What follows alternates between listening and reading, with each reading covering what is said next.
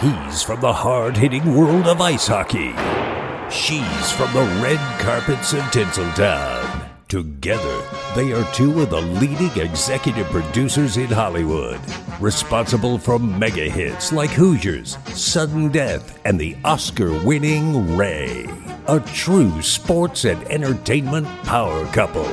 Meet Karen and Howard Baldwin. This is Pucks and Paparazzi with your host, Stephen Maggi. Howard Baldwin has owned teams in the National Hockey League and World Hockey Association. Karen Baldwin has been an actor and TV reporter. This is a real dynamic duo. Now, let's drop the puck and turn the lights. Here's the host of Pucks and Paparazzi, Stephen Maggi. Time for another edition of Pucks and Paparazzi with our good friends Howard and Karen Baldwin. Today we're going to talk about a documentary that's been out since September. People love it. The reviews on it are incredible. It's something you've got to see. And then they've also got a series in development right now for it. It's called Red Penguins. What an interesting name, but it's not about animals. Howard, first of all, talk a little about it. You actually were involved in buying a Russian hockey team right when the Soviet Union was falling apart. How does that happen? And I can't imagine all the various warnings that were out there just getting involved in that kind of thing at that time. Well, you're right. And we were approached by a couple of actually agents at IMG, Mike Barnett and Paul Theophanis, two wonderful people. And they knew that both Karen and I like to think a little outside the box, and knew from my WHA days that I wasn't really afraid to take on the establishment. So they said, how about, would you ever be interested in getting involved with the Red Army team as an actual owner? We actually thought it would be a terrific opportunity because the walls were just tumbling down then. Well, absolutely. And I got to think, everybody remembered the Red Army. That was the Miracle on Ice back in Lake Placid and so forth. And everybody remembers how great those teams were, even though they lost that game. But, I mean, they were incredible. But this wasn't exactly bringing that team over here, right? I mean, now you all of a sudden had these players, these great players, but all of a sudden it wasn't the team it was there. So, again, were you kind of hesitant, and what's the best way to bring them around? Well, we were motivated by two things, okay? Opportunity vis-a-vis revenues, because of the fact that the country was opening up, and we thought a great opportunity to bring American product in there, teach them or work with them on the marketing ways of our teams over here in North America. So we saw it as a terrific marketing opportunity, and we also saw it as a way in order to get an edge on getting players, because we actually hired and put a general manager over there, Mark Kelly, who did a fabulous job. He actually moved over there. He's now the head of scouting for the Chicago Blackhawks. So we had two motivations, player and marketing and merchandising and the usual capitalistic opportunities you look for when you're running a team over here. Well, you were really thinking ahead of the game, and I'm going to talk to you a little bit about that in just a second, but I got to ask Karen, so Howard comes to you with this concept. I know you guys like to think out of the box, but you had to be thinking, wow, there's going to be some special issues with that. Plus, were you looking forward to going over and seeing what was left of the Soviet Union and kind of getting to feel for what Russia was going to become? Yeah, I mean, I think what was so exciting about the time period was, the wall was coming down. And instead of being sort of these Cold War enemies, it was the first time that we were kind of poking around at friendship or attempted new relations anyway. And I think for me, I thought it was a fun idea. I thought it was a fascinating idea. I only had an image of Russia the way it's portrayed to us in our media, so I was curious actually to see it for myself. We had at various times, Russian teams had come over, and I remember meeting Tretiak, and he had come to one of the games, and he didn't speak any English, but I said to him, I really like the way that that you play hockey and you're a goaltender, blah, blah, blah.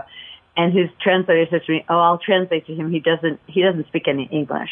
And then when the translator turned around, Tretiak turned to me and said, "Thank you. I heard what you said." Wow. Well, this could be kind of interesting because there's still sort of some intrigue, but basically people are people. And it was just an opportunity to get to know a whole new group of people. Well, you watched a lot of hockey at the time, and you got to realize that the European style back then was a lot different than what was happening here in the United States. It wasn't quite as physical the way it was in America, and I guess that was some sort of an adaptation to try to bring those two styles together, because ultimately, like what you were saying before, Howard, was this is going to be a place to find new talent. Exactly right. Who's kidding who? They have had and have great players coming out of there. And there's not much debate that in that first 72 series it was equal. Let's face it. And so it was an eye-opener for everybody in hockey to see how good they really were. And their training methods were different. They took us up to their camp. This was now in the mid-'90s, remember. And we drove for about 2 hours out into the woods, so to speak, beautiful forest. And that's where they had the Seska Red Army camp, not just for hockey, but for the other sports. And they trained 11 months a year. And then they take the month, I think it was July, off, kind of the way we do over here, right? Yeah. For the summer, take July off, and then they're back to training. So now we do a lot of that here now. We had worked with and had people running the teams, coaching our teams who were real icons. But Tikhonov, who was the coach of this particular team, the Red Army team at the time, he was a real iconic figure too. And it was very interesting to see the difference in technique and how players were handled. Interestingly enough, few of the iconic coaches I could think of, a la Scotty Bowman, was probably not too different than Tikhonov in the way he ran the room. That's right. And a fun story for you. They loved Karen because they came over and Karen created the logo, and the logo is rated, still it's sold a lot, and was rated one of the top logos of all logos. She drew the initial logo on a napkin, so when they came over, Valeri Gushin and Victor Tikhonov, and they're very stern, particularly Tikhonov. Gushin's kind of a lovable rogue.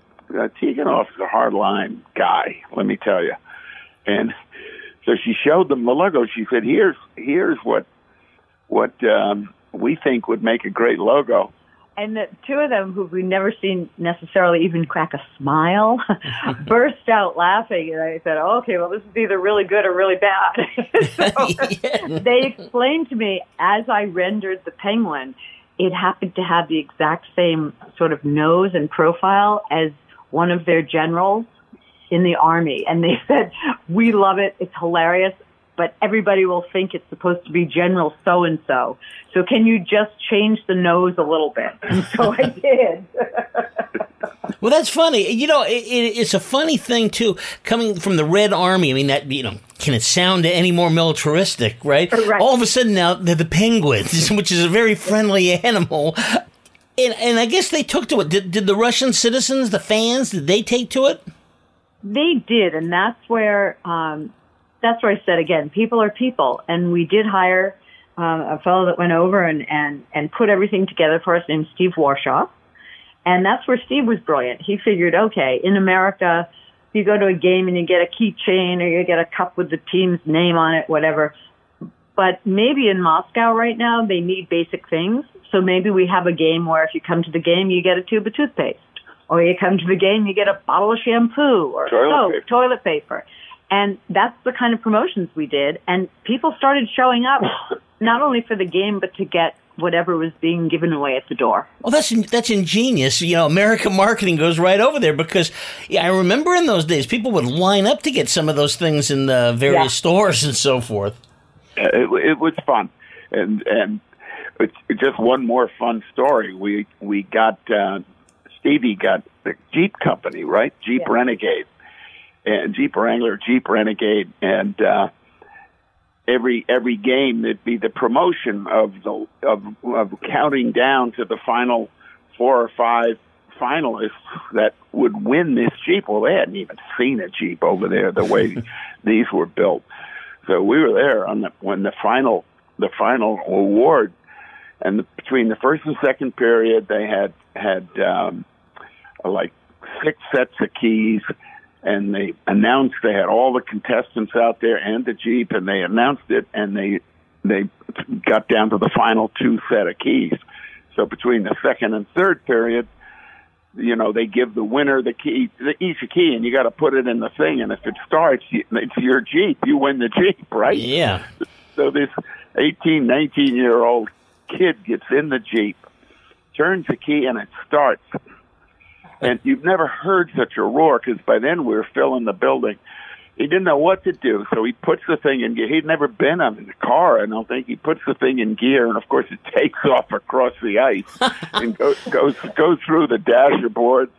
It was fun. It was fun stories like that. Yeah, and it's kind of nice because before that, when you thought of Russian hockey, you thought of excellence, but you also thought of, like, you mentioned before, the strict disciplinarian stuff, almost like they weren't having any fun. It went back to that Rocky IV movie where Rocky was fighting the guy from the Soviet Union, and they did all it took to win, but there was nobody having fun. And this is kind of bringing a little bit of that American spirit in sports that we're so familiar with over to a place that hadn't seen it. And it sounds like it just was kind of a natural marriage, because I guess when you get down to it, hockey fans are hockey fans. Exactly. And the interesting thing, the building itself, because at the time it was obviously government built, operated, everything, the government ran everything. The building looked about 100 years old, and I think in reality it was maybe 15, 20 years old. But nobody was coming to the games anymore. And the skyboxes, there were some people living in the skyboxes. One of the skyboxes was a chicken coop for some guy that lived around the corner. I mean, it was crazy. So that when people really started coming to the games, they realized, that they had a pretty nice building. And so that started to improve a little bit. And there was sort of a new pride that I think maybe communism didn't encourage as much as this new sort of idea of, the Wild West capitalism. 2 points. One is, boy, the two of you were thinking out of the box, as you said before, because you got to jump on this. A lot of great players, as every fan knows, in the National Hockey League came from Eastern Europe, Russia, and so forth. So how successful was that in terms of developing that? And then I want to talk a little about a tour the Penguins made over here in the IHL, the United States. Yeah, I think our hockey guys, Craig Patrick and Mark Kelly and the gang, felt that it was helpful.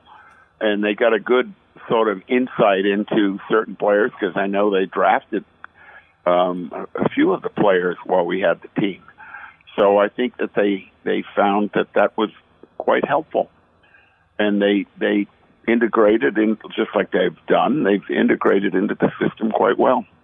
Well, let's talk about that trip out to the International Hockey League, North American teams. So they play, as I understand it, they played a game against all 13 of the teams. They didn't do that great.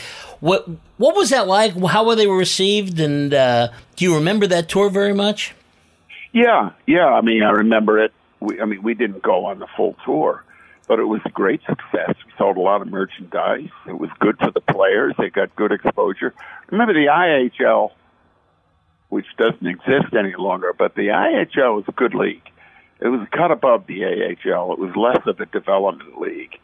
You had, a few guys, more than a few in the IHL that would have been like on the bottom end of an NHL roster. So you had good players, and it was a good, all the games were pretty competitive.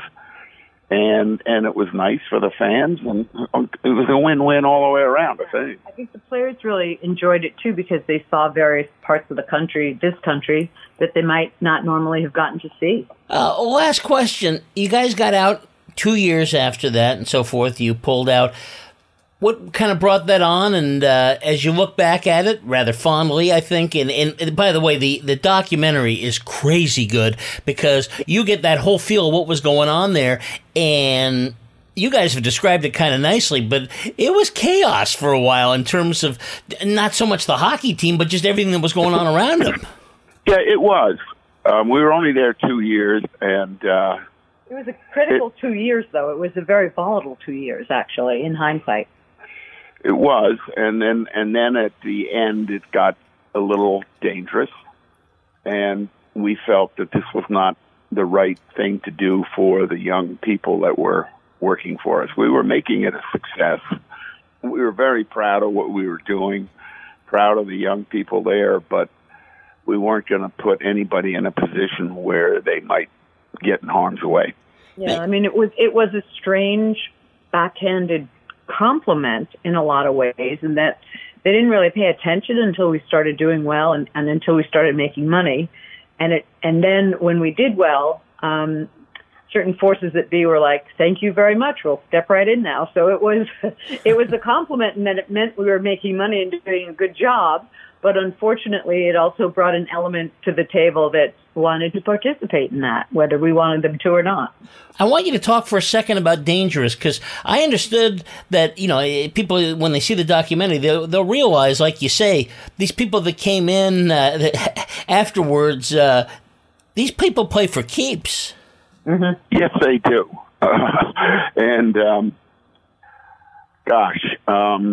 The clincher for Karen and I was the end of the year dinner we always did with Gushin and Tikhonov, where we'd fly them over to New York, and we liked to give them a hell of a good meal, which we did at Morton's.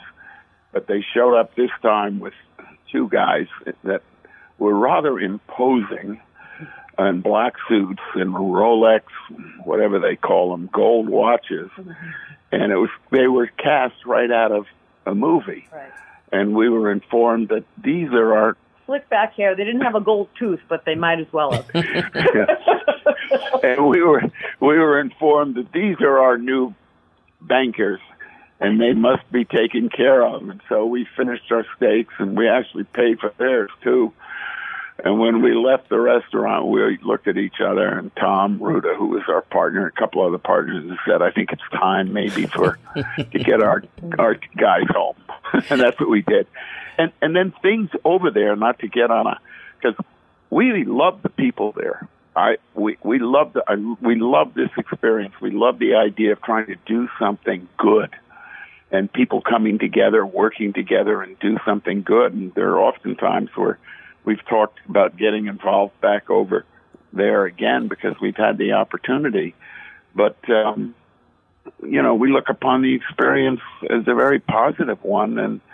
And unfortunately, things sort of went south again in the late 90s. And there's still sort of, as we all know, reading the newspapers, there's still a lot of tension. Yeah, we're still in touch with them, in particular with Gushin, who was the GM, and Valery Gushin used to like it when we'd say to him, "Okay, what can we do to help make the team better?" He had his stock answer to me, which was Mercedes for Gushin. That's a good answer. I'll tell you, Steve, that when we saw the documentary, we hadn't seen Gushin in about 20 years, and immediately said he is a Benjamin Button of hockey people in Russia. He looked 10 years younger than he looked. I don't know what happened to him. I guess it's all that good. It's all that good living in Eastern Europe. Wow. Yeah. So the documentary you can see right now, Red Penguins. You can see it at Amazon Prime, iTunes. Check it out. It's really a great watch. I tell you, I think as documentaries go, it's fantastic. And also this development of the limited series. I'm excited about that because you're working with somebody who's got a great background, Stephen Kronish, and everybody knows his work from 24, The Commish, which was a great show back in the 1990s. He's won a Primetime Emmy. Got to be something really important for you because it's such a great story, and to try to bring it to a series, you really do need the right writer, right? I mean, this is this is completely different than doing the documentary. Absolutely, it's a whole different format. It's a different genre of entertainment.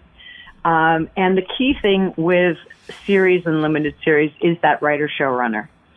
They're your linchpin. They are the most important element. And when we pitched this to Stephen Kronish and he said, "I love it, I got to do it," we were so excited because his credentials are second to none. He's super bright, but he's got a great sense of humor. And he's just worked really diligently on getting a story together, and it's loosely based on, because obviously for entertainment purposes, we wanted to have a little more fun with it and bring out sort of, the espionage element, so that it's a little more like sort of Homeland meets Slapshot, if you will. Oh, I like that. I like that. We can't wait to see it. Howard, Karen, great chatting with you. We're going to have another great show next week. We're going to talk about Mystery Alaska, which is just a lot of fun. Thanks for being with us. We'll see you again next week. We've enjoyed it. Love being with you. Take care. On the next episode of Pucks and Paparazzi, imagine being a part of a small-town hockey team that suddenly gets a chance to play against the New York Rangers. Well, that's the story of Mystery Alaska, a Baldwin film that features Russell Crowe, Hank Azaria, Mary McCormick, and Burt Reynolds. The Baldwins will share all the details next time on Pucks and Paparazzi. Thanks for listening. I'm Stephen Maggi. You've been listening to Pucks and Paparazzi. Join us next time for a fun, unique look at the worlds of sports and entertainment. Thanks for listening.